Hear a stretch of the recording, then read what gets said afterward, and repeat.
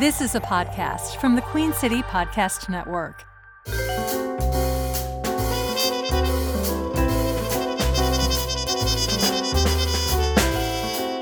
And welcome to another episode of Queen City Nerve's News Hounds podcast. I am Ryan Pitkin, your host, and we have a special guest today with us, William Coach Mac McNeely. What's going on, man? How are you doing today? Doing great. I'm glad to be on today and looking forward to a great conversation. Absolutely. So sort of where this came from is very similar to our last episode with Lorenzo Steele, in that one of our contributing writers had pitched a story, spoke with you, wrote a story about the work you're doing at Do Greater Charlotte. We should mention that. CEO, founder of Do Greater Charlotte.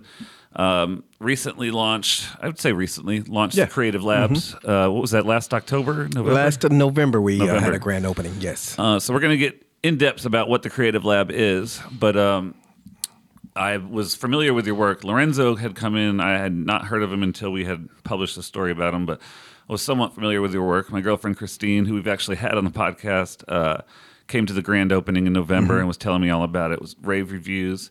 But I wasn't super familiar until Liz Bertrand just published this story. And, I'm going through, it's not just me reading a story when Queen City Nerve publishes it. I'm also going as deep into a rabbit hole as I can and fact-checking, making sure there's no inconsistencies and stuff. So, just like with the Lorenzo story, as I'm going through that process, it's just like, man, this guy is super inspiring. I need to get him in here. I need to hear his story.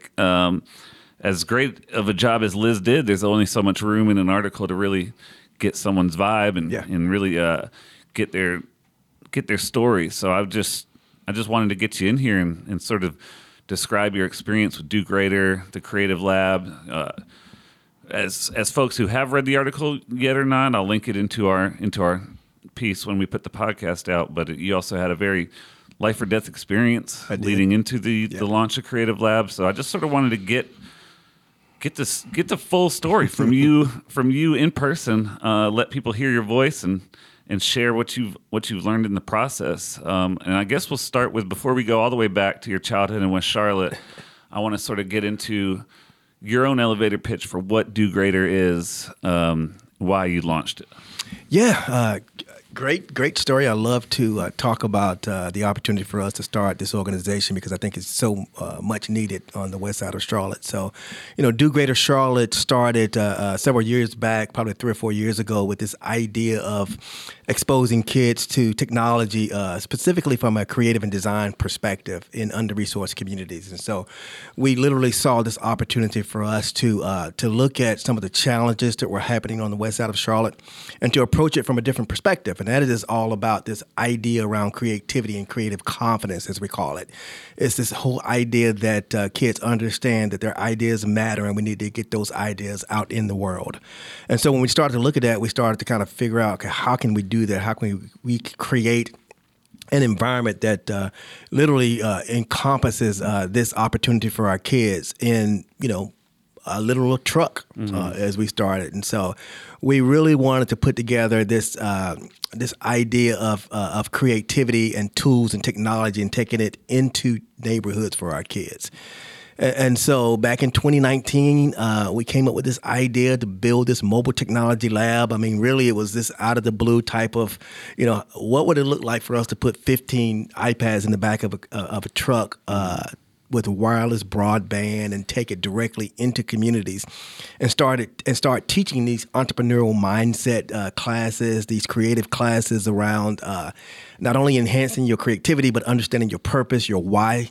A lot of things that adults deal with every single day. We wanted to make sure our kids started dealing with that early within the middle school environment. And so Do Greater was literally founded to do that, to expose kids to technology through the lens of sports, fashion, media, the things that they love, and to really start to focus on this whole critical thinking and problem-solving skill set that we can train our kids to be more successful at. So that's literally Do Greater Charlotte and what we do today, just in a little different way. And that mobile lab is what sort of grew into the idea for the actual physical brick-and-mortar space for the Creative Lab. It did. I found that interesting in Liz's article, at least how it was portrayed in that, is how you read so many pieces about COVID having shut down so many brick and mortar spaces, and people are like, we got to hit the road with this. Yeah. You almost did the opposite, where you were on the road with the mobile lab during COVID.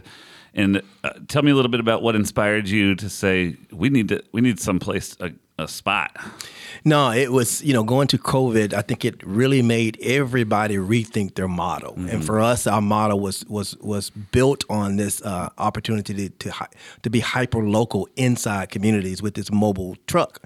And so as we were putting 15 kids in the back of a truck and then partnering with the Charlotte-Mecklenburg school systems in 2020, when things started to shut down in March, school systems shut down, everything closed, so our access to our kids were cut off. Plus, you can't put 15 kids in the back of a truck when you are in the midst of a pandemic. So that was the first thing to stop. But what we learned was in that process, I think we activated for like 3 or 4 months before we had to shut it down. But what we learned were some of the challenges and some of the needs in our communities as we were literally taking the truck out. And what kind of started to bubble up was this whole idea around, hey, our kids don't have the tools and technology that they need to access to move forward with some of these creative endeavors that we were presenting them. So, whether that was, kids getting access to technology around the digital divide that was there. But when we started to talk about these creative technologies and next steps in AR and VR and graphic design and architecture and all these types of all these types of content, they didn't have the tools to do that. Right. So we said, okay, how can we create this environment now that had these advanced technology tools?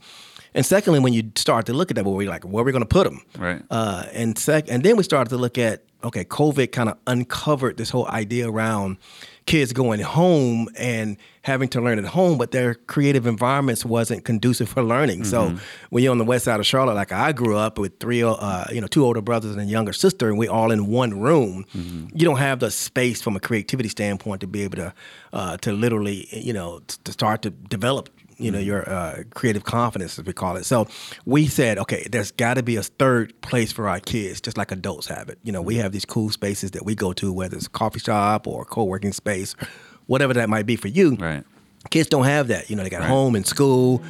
They needed that place. And then thirdly, we said, we have to surround our kids with a nurturing community.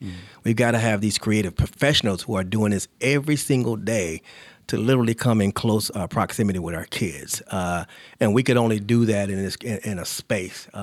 And so we hit the road, started to look for opportunities to activate in a physical space. And luckily, I pulled up on Shiloh Institutional Baptist Church one day. I grew up in that church. It was over on the west side off of Betty's Ford Road initially before they moved to Camp Green neighborhood in the 80s. And I pulled up and asked him, I said, we need a couple rooms, because I was looking initially just to replicate the space that we had in our truck. And I walked in and literally they had a daycare that hadn't been used in about 20 years. And it was shut off, door was closed, we opened it up and it was trashed. Right. I mean, it had it needed a lot of work, but we sat there and said, hey, this is 5,000 square feet of space that we could activate for the community on the west side. Yeah. And we started the process of, raising the dollars and hoping to renovate that space. Yeah, and that's interesting what you say about the space, because even beyond all the tech and the creative resources, which are super important, and that's sort of the backbone of this whole project, but on a more broad level, I hadn't made this connection reading the article, but just when you just mentioning it, I was on Beatty's Ford corridor with Earl Owens, who's part of the Alternatives to Violence program over there, and he was just talking about, you're opening this and that out here because of the opportunity corridor of opportunity, be it the Fifth Third Bank or this or that. Yeah. But he was like, but look around and tell me where the community center for the kids are, to hang out. There's a park here and there, and I'm never going to be one to speak against parks. Those are important, but there's also not really a curation of who they're looking up to when they're hanging out at those parks, as opposed to a community center where you have literal, community leaders, folks that they can. I mean, I think you're exactly right. When we start looking, in these neighborhoods, we say that, some of the largest challenges that we face in our communities, I mean, it's documented, everybody knows that whole study around Charlotte, economic mobility, 50 out of 50, all those type of things, many years, several years ago. And then I think recently, same studies talked about this whole idea around social capital that's important. So for us is that, okay, how can we look at that, activate in these under-resourced communities, and then create this model of social capital?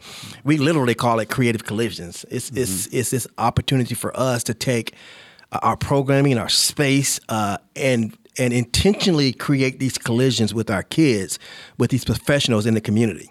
So, so we operate our 8,000 square feet of space that we're activating as a co-working space during the day. Right. So what that does is it brings in these creative professionals inside our space, and we start to cultivate these relationships with them. And all of a sudden now they're asking about, okay, how can I be involved in working with your kids? Because I have this expertise around podcasting, around architecture, around design, around design thinking, strategy, healthcare innovation. How can we now start to work with your kids that you're bringing in from 2 to 3 o'clock and having these classes? I want to help with that. Right. And so we intentionally build this space that's not only attractive for our youth who had a hand in designing it, but now adults want to hang out in it because it's got a coffee shop, it's cool, it's got high-speed Wi-Fi, and now we can start to facilitate these creative collisions. Right. And I think that's an interesting model, not only for the creative collision sense of it, but also for your own organization to sort of introduce a sustainable model. We've seen so many stories lately about the instability of arts funding, and you all are certainly a creative as well as a community, creative community. That's where the collisions come in, organization. And I don't know if you necessarily would be getting funding from the same places that something like a theater company or whatnot would be, but it's a similar nonprofit situation where you guys have sort of, I assume, through this co-working coffee shop model, figured out a way to, if not fully, then partially sustain yourself through that. Yeah, absolutely. I mean, I think we look at, my background is with Apple, and so I've spent many, many years in educational technology, implementing and integrating that technology into K-12 and higher education systems, but I also spent some time in small business marketing and enterprise as well. And so our idea around our model is definitely self-sustaining and an earned revenue opportunity for us. And so we look at, this whole idea, especially coming out of COVID, you start to see organizations and corporations start to look at their offices or what architects call the built environment as destinations.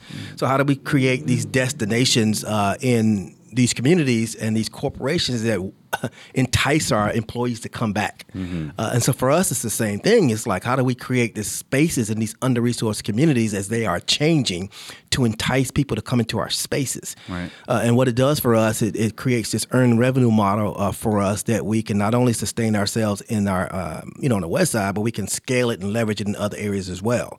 And so that's what we look at. We look at our co-working model. We look at a full-service coffee shop in our space. We built and designed the space so it could be rented out. And so we have professional organizations that are renting our space now, and those dollars all go back into our programming as well. And so that is definitely intentional, as well as looking at under-resourced spaces and underutilized spaces. Right, like you said, that space was sitting there. Yeah, space is sitting there. Churches, obviously have tons of space, and a lot of them were affected out of COVID. So, so what we say is, okay, we can come in, reinvigorate the space, and not only that, but Shiloh, as a church, sits in a very, very changing community. So in Camp Green, Ashley Park, Wilson Boulevard, Moorhead, if you know that area, that area is like crazy, changing. Right on the front end of gentrification. Well, you're right. And so we say, okay, if that's the case, then we've got these new community members moving in, and then we have our legacy community members there that are not interacting with each other. Right. Okay. So how do we create this environment now in our communities that literally operate as a central hub to that community, just as churches have done in the past. But now we reinvigorate the activity in the space, bring in younger families that are activating out of our programs, young creatives that are coming to work out of our program, and now the church can provide those services as well for the community. Right. And they become the center of that 10-minute neighborhood that the city's talking about. Right. So we hope to, to play into all that area as well, to invigorate these communities that are changing so rapidly, and that now our kids can come in and feel this sense of belonging because they see a space inside their own neighborhood that looks like an innovation lab built by Duke Energy or Allied Bank or something like that, And so they're saying, wait a minute, this is just like I would see in corporate America, but I can walk to it. Absolutely. And then I can build these social connections with the, with professionals that are here as well. And correct me if I'm wrong, for folks listening who are here in church and Shiloh, it's not a faith-based organization, Do Greater, correct? No, we are. Well, it depends on how you think about it. We are inspired by it, but not. Yeah. It's we are a separate 501c3. Right. We're not associated with any faith-based organization. Gotcha, yeah. We just activate out of spaces that are underutilized. Mm-hmm. Now, I'll tell you where the name come from later, but we do. We're not associated with any within the church. And you yourself, as you mentioned a couple of times, have grown up in that or in West Charlotte. Where exactly were you around? Many places. Okay. I mean, I started off on. Interestingly enough, I started off on Belvedere Homes, which is right off of Rosses Ferry Road, which at the time was kind of a project, what we used to call projects at the time back in off Rosses Ferry Road, and we lived there. And spent 2 or 3 years there as my family. My mom, who was single at the time, 4 kids. We started her venture right there on that side, and then we moved from there to Revolution Park, which right off of Remount and Brentwood and West Boulevard. I mean, I could literally walk to West Boulevard, and so we're activating in our space. In that community right now with our new space. But most of my formative years was in Clinton Park. We moved from Revolution to Clinton Park, right off Clinton Road and 77, and what's now becoming Loso, which bothers me a little bit. But that's a whole nother. I think, that and Lower Tuck, I just hear, and I'm... Yeah, Lower Tuck and Loso and those areas. And so, but, those are our neighborhoods that we grew up in. And so, I love the West Side. I grew up there, and interestingly enough, we were lived there, but went to school on the South Side. Went to school at Carmel and South Bay because we were bused to those areas. And that's why I was sort of asking. I didn't mean to make you check your street cred or anything to make you name your neighborhoods. But I was asking because I did find that story interesting in the fact of how busing sort of helped you experience something that a lot of folks don't get to experience in under-resourced schools. And you went to South Meck, and I had a similar experience sort of on the opposite end of that spectrum in the sense that I grew up in North Charlotte, and before they sort of went back to segregating CMS, and grew up in sort of a suburban upper middle class neighborhood in North Charlotte, and went to J.T. Williams, where I got a much better feel for diversity and made friends who are of all sort of different socioeconomic status. And I think that really affected the future of my life and the way I look at people. And you spoke in the story a little bit about going to South Meck. Tell me about your experience there and how you started to get engaged in all the programming there. Yeah, I mean, I think when we, were bused from Clinton Park to South Meck, Carmel and South Meck initially, I think, it kind of opened our eyes as it relates to the types of things that we were missing out of. I mean, I think we never really got out of the community as much. And once we started to kind of head over on the south side of town, we started to see things a little differently. We started to see opportunities that other kids were getting that we didn't have. We started to see things that we never were exposed to, different careers, different people doing different things, even the entire environment, with stores on every corner. And we were like, wait a minute, this is different from where we come from. Right. But I think what our mom and I, did intentionally was, okay, you are going into an area that's foreign to you. But what I want you to do is to go with an open mind and take advantage of every opportunity that's presented to you. And so, we got there and we started to kind of, learn the lay of the land and started to get involved in leadership opportunities that would come across our plate, whether that's sports or my brothers from RTC, me in music and band and leadership and student council and things like that. So we start to experience these things that literally are normal in other schools, but we were just now becoming aware of the type of opportunities that we could take advantage of. And so it opened our eyes. And I think the one thing it really taught us was, we started gaining this confidence that we could compete. It was like, we're just as good as anybody else, Absolutely. even though, our background, we haven't been exposed to this. But once we are exposed, we start to take it, we learned very quickly, adapted very quickly, and started to, move up in these leadership roles. And so from there, all of my siblings, all four of us, even mid-'80s, started to go to Carolina and stayed in East Carolina, started to attend these colleges that, really was kind of unusual for somebody coming out of, with the background that we had, food stamps and poor and these type of things. And so I think we took advantage of those opportunities, learned from it, and that turned into kind of the catalyst of what we do today. Right. Because we know and see how the, access and exposure to kids who have this potential can turn out. Mm-hmm. And so we see the little, William McNeelys that we run into every single day that, hey, that kid, has a tremendous amount of potential, but he's just not in the right environment. Right. And not only that, we start to look at, another lesson that I actually learned was I was pretty good in math when I was in high school, and so I was pigeonholed to go into engineering. Oh, right. But I am not an engineer. I'm far from it. This whole creative bent of mine just, wants to ooze out. Right. And your brain was... Yeah, it was like, no, don't do that. And I was labeled early in my career as a troublemaker. It was labeled, in 5th and 6th grade as a troublemaker, trouble kid. And my mom would go in and say, what is the problem? They said, well, William is just disruptive.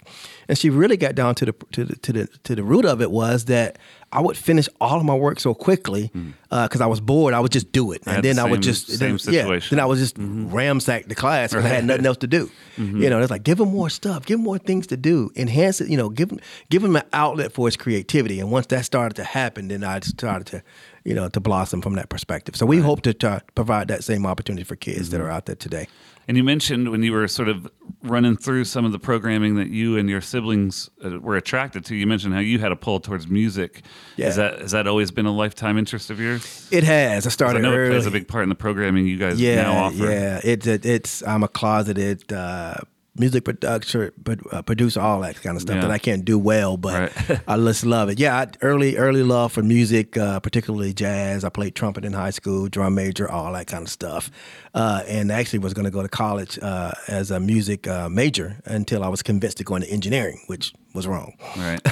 But man, I had a college roommate who was in engineering, getting his engineering degree while I was getting my English degree, and he would have like homework that was just 2 problems that he had to solve by the next 3 days. Yeah. And it would just be pages and pages of solving this problem. Yeah. It's not anything I could even look at. No, that's just not me. I agree as well. But yeah, we incorporate music into a lot of things that we do.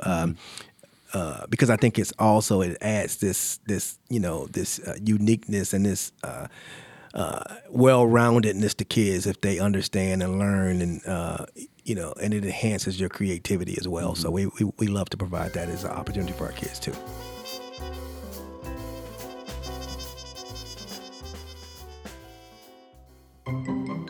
Do you love podcasts?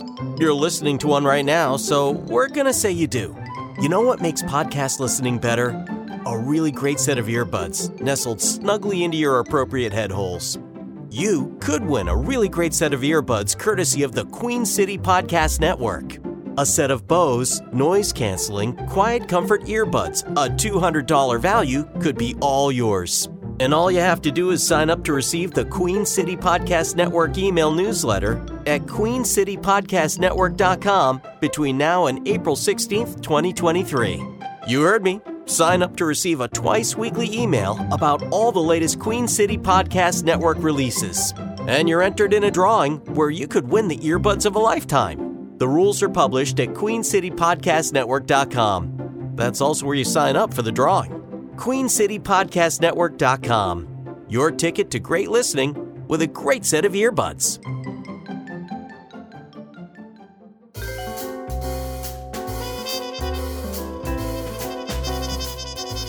Talk a little bit about that, what you guys do offer, because going through the site and just looking at some of the programming you guys offer, it stands out as being really, creative, I guess would be a way to say it.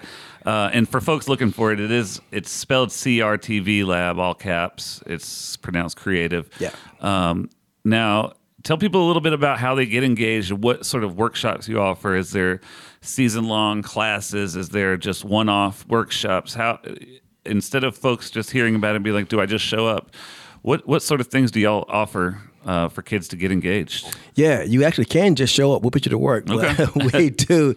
We approach this process through what we call the lens of what kids love. So we talk to them about things of what should happen in our space.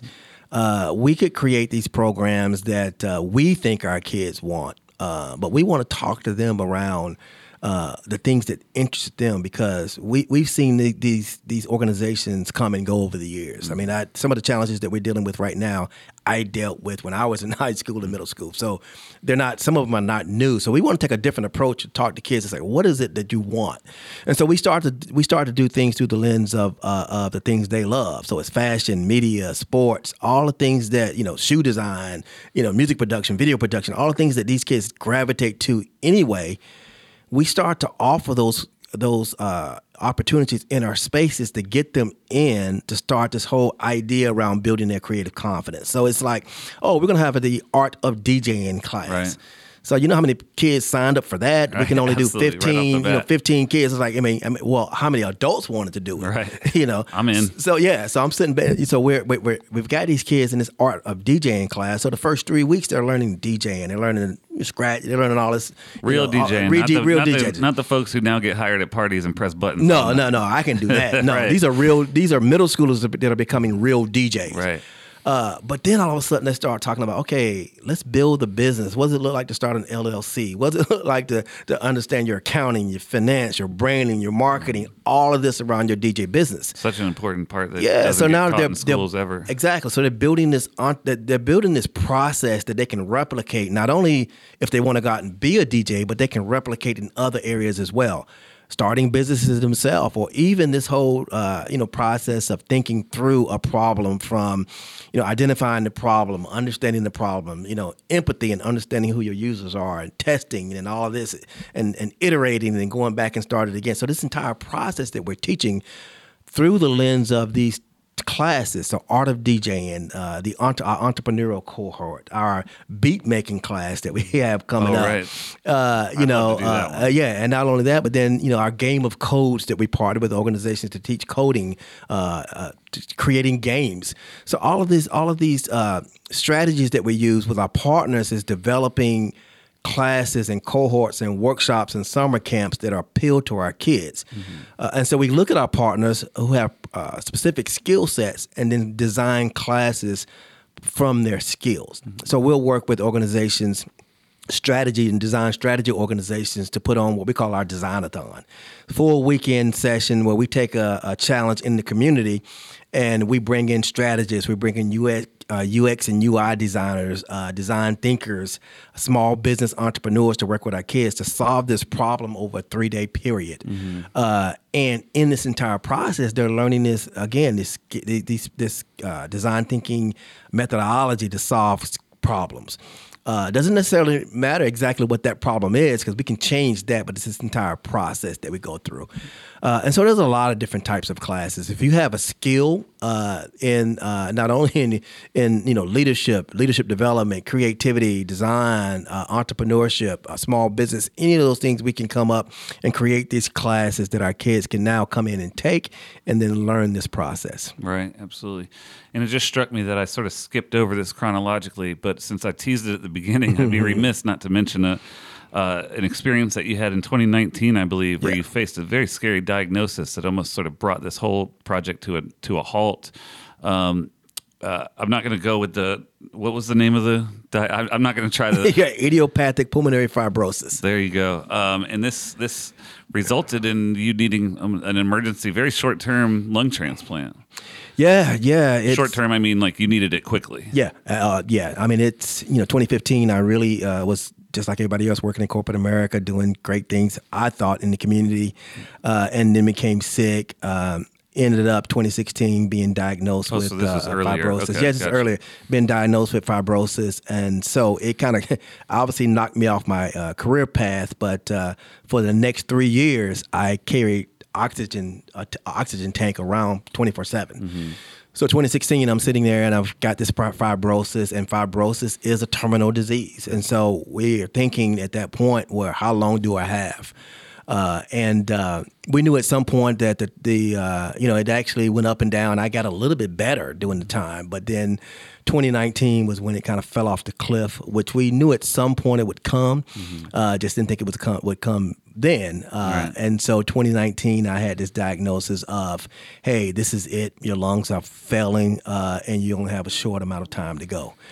So this was March 20, and it's ironic that we're almost sitting at the 4-year anniversary of that lung transplant. So we, back in that March, I was sat in front of a doctor, and he said, you got 2 weeks to live.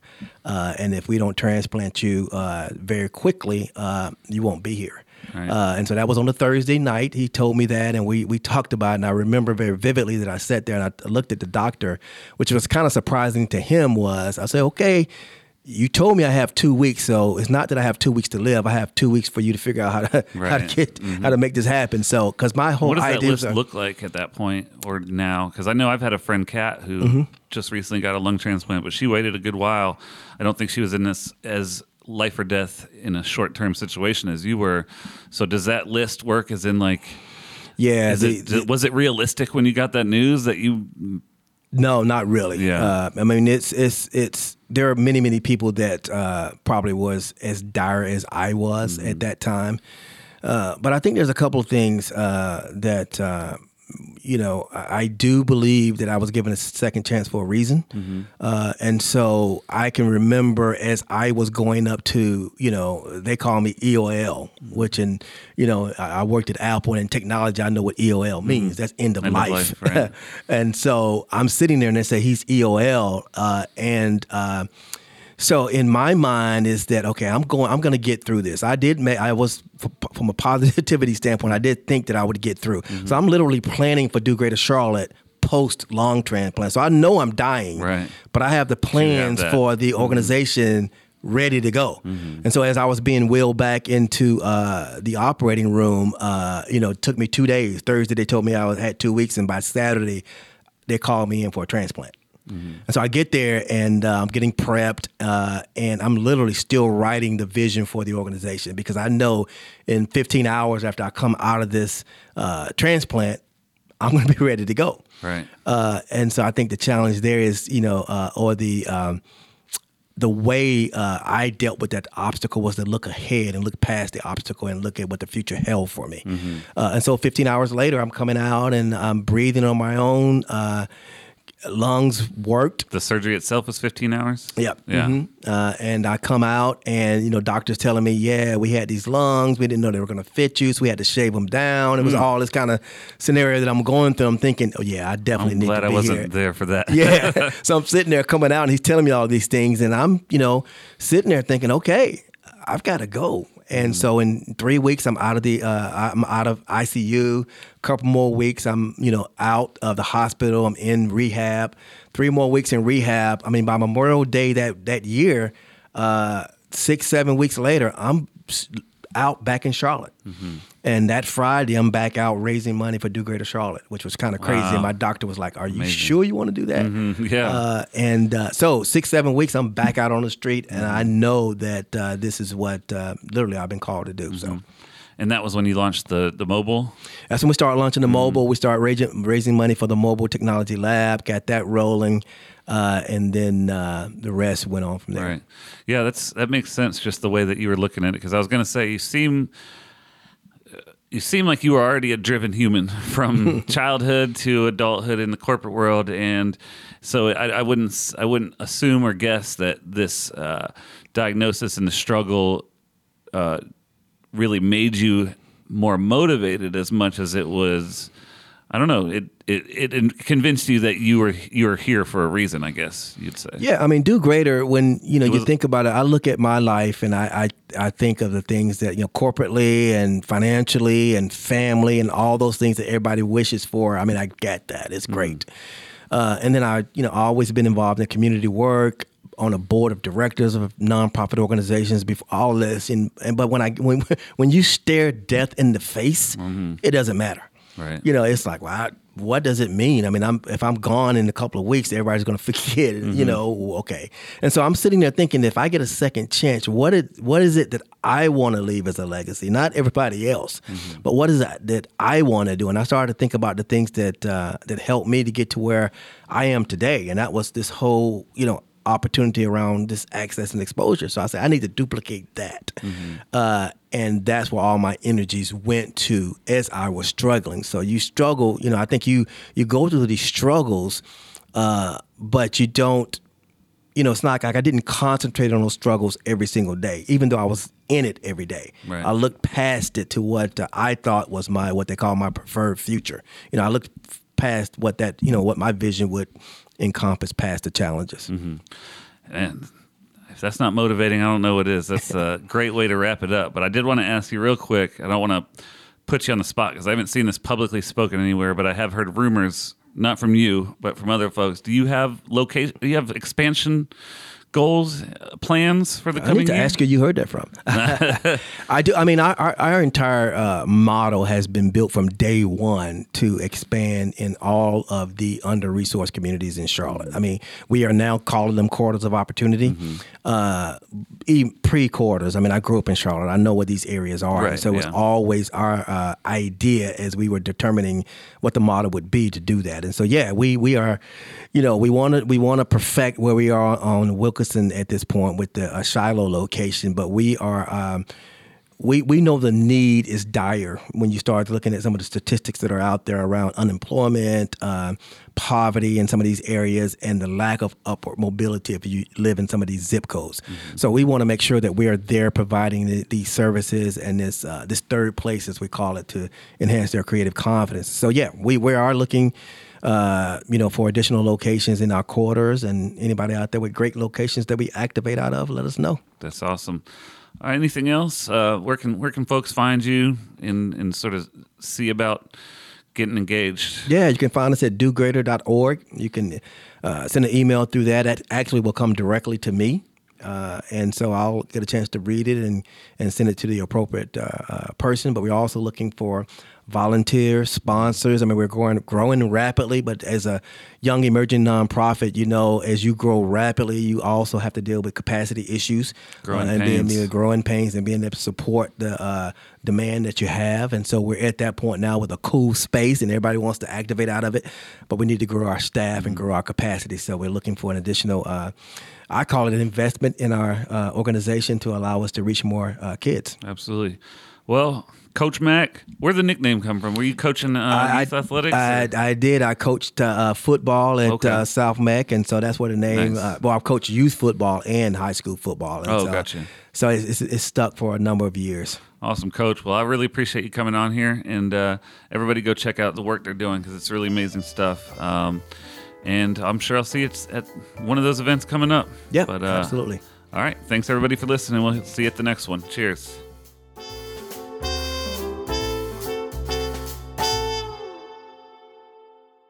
QueenCityPodcastNetwork.com.